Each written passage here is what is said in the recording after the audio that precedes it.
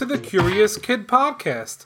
Believe it or not, there are objects that we can't see from here on Earth that help us do things each and every day.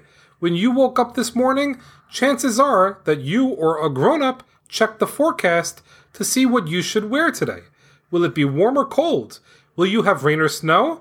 If you are listening to this episode while on a long car drive, as many of our listeners love to do, perhaps you are using GPS to get you where you need to be. Well, there are amazing objects responsible for weather forecasts and for GPS that we can't see. Not because they aren't there, but because they are revolving around Earth high in the sky. Let's learn more. Double mailbag! Double mailbag! Hi, Olivia and Jacob. Our names are Nolan, age 9, Easton, age 8, and Jackson, age 6. We live in Canton, Michigan. We love your show so much. We listen to you every day on the way to school. We are very curious about satellites. How do they get up there? What do satellites do up there? Thank you from Nolan, Easton, and Jackson. Hi, my name is Eve, and I am 4 years old. I'm curious about satellites. How do satellites see? How do you launch them into space? And what materials are they made of? I would love if you could do a podcast about this. I love your podcast. Eve of San Francisco, California. What an awesome episode topic suggestion. We can't wait to learn more about satellites for Nolan, Easton, Jackson, and Eve. There is so much to learn about satellites, so let's kick things off with the question of the week. In order for satellites to stay in space, they need to travel really fast. The speed that they need to maintain is called the satellite's orbital velocity. Can you guess how fast satellites need to travel in order to stay up in space? While you're thinking about the answer, let's start learning about satellites. I think the definition of a satellite would be a great place to start. A satellite is an object that orbits or travels around another object. There are natural satellites, which are satellites that weren't created by humans. The moon is a natural satellite because it's an object that travels around the Earth. And there are also artificial satellites, which are satellites that were made by humans. Many artificial satellites also orbit the Earth, but there are also satellites that orbit other planets like Mars and Venus. The first artificial satellite was called Sputnik. It was launched by the Soviet Union 65 years ago, back on October 4th, 1957. Just a month later, they launched another satellite called Sputnik 2. The second satellite was much different from the first because there was a living passenger on that satellite. It was a dog named Laika. The rest of the world was shocked when the Soviet Union started launching satellites into space. Other countries were very eager to get their first satellites into orbit. The United States launched its first satellite just 3 months after the original Sputnik, in January of 1958. And then, just 4 years later, the United Kingdom launched its first satellite as well. In the 65 years since Sputnik was launched, thousands and thousands of satellites have been launched into orbit by more than 50 different countries, and many of them still orbit the Earth. Of the thousands of satellites in space right now, only a few hundred are currently being used. The other ones are not being used anymore, but they continue to orbit the Earth. The largest artificial satellite is the International Space Station. At any given time, there are usually 6 astronauts at the International Space Station, although the crew changes often. Many of the man-made satellites are located in what is called low Earth orbit. Don't be fooled because they are still way up there in the sky. Low Earth orbit just means that they are less than 1,000 kilometers above the ground. Like we suggested in the question of the week, satellites have to travel sideways at a really fast speed to avoid the force of gravity taking them down. Satellites in low orbit are good for lots of different tasks, including taking stunning pictures of Earth. It takes these satellites less than 2 hours to orbit the Earth. Beyond low orbit satellites are medium orbit satellites. Satellites in medium orbit are about 10 times higher up than low Earth orbit satellites. GPS satellites are usually in medium orbit. The cool thing about medium orbit satellites is that they pass above the same points on the equator at the same times each day. That makes their orbits semi-synchronous. They are able to travel above the same spots at the same times each day because it takes them 12 hours to orbit Earth. Finally, there are high Earth orbit satellites that travel about 22,000 miles or 36,000 kilometers above the Earth's surface. That allows them to travel around Earth exactly once a day, returning to the same spot at exactly the same time each day. Weather satellites are often in high orbit. Our listeners from Michigan and California wanted to know how the satellites get into space. They usually get there by being launched on rockets, even though more than 50 countries have put satellites into space. There are only 11 countries that are capable of launching them. The 11th country to launch a satellite into space did it for the first time in June of this year. That country was South Korea. Now that we've learned about what satellites are and some of the history on satellites, let's learn more about the parts of a satellite and how they work. Artificial satellites usually have two main components. One is the antenna. The antenna allows a satellite to send and receive information.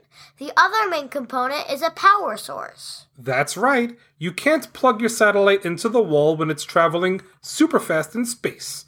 Typical batteries also wouldn't last very long.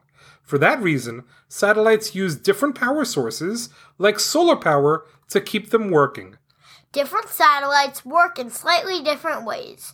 We are going to learn how communication satellites work because they are used to bounce important information like radios, TV, and internet data from one side of the Earth to the other.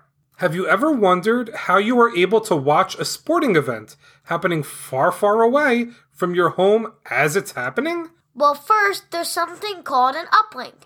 Data is beamed from the source on the ground up to the satellite. The satellite will then process the data using transponders. The transponders are able to boost the signals and also change their frequency. It's important for the frequencies to be changed so that the incoming signals don't get mixed up with the outgoing signals. After that, the downlink sends data back to another ground station on Earth. This means that there is usually only one uplink, while there could be millions of downlinks if millions of televisions are tuned into the same satellite TV signal. And all of this happens super quick, allowing people to witness something happening on the other side of the Earth, almost in real time as it's happening. So we've already learned that the parts of the satellite can be broken down into two major groups, the antenna and the power source.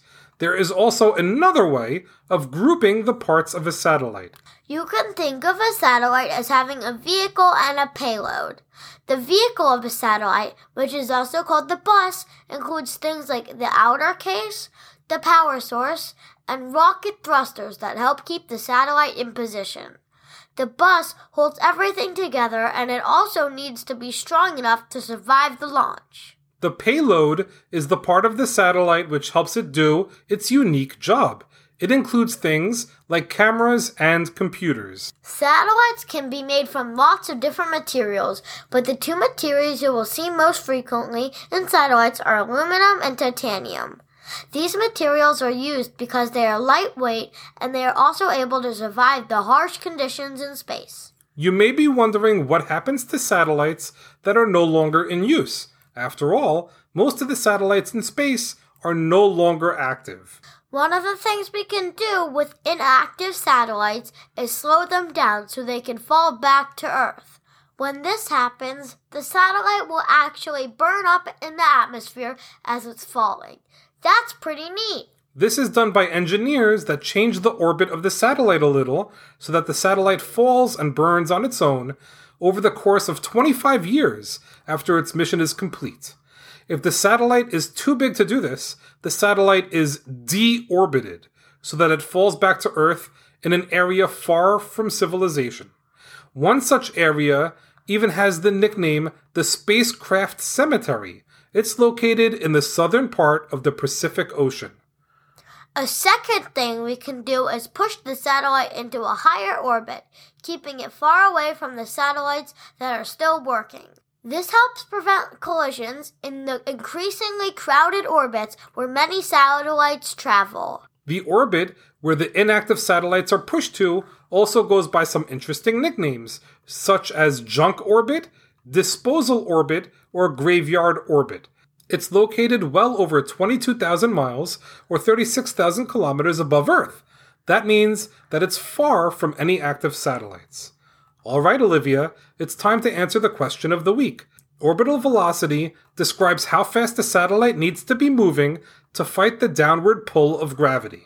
What's the crazy, totally insane speed that satellites need to achieve to stay in orbit?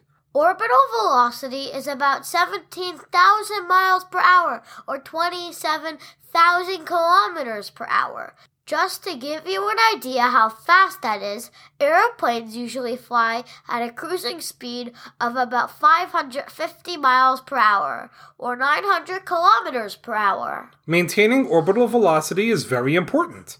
If a satellite's speed is too slow, gravity will pull it down to Earth.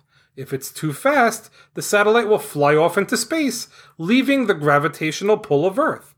Well, that's a wrap for this week's episode. Thanks so much for listening to this week's podcast, number 213, on satellites. Great job, Olivia, and great job, Nolan, Easton, Jackson, and Eve for this spacey episode topic suggestion. Before we say goodbye, we have some awesome people to thank. We want to thank our newest Patreon supporters, Charlotte D. and Oliver B. A big thanks to Charlotte and Oliver for the support. Our Patreon supporters have access to hours of extra Curious Kid podcast content, and they also get monthly newsletters letting them know what we're working on at Curious Kid Podcast headquarters. Join us next week when we will get curious about chocolate for listeners in Massachusetts, California, and India. As always, thank you so much for listening and getting curious with us.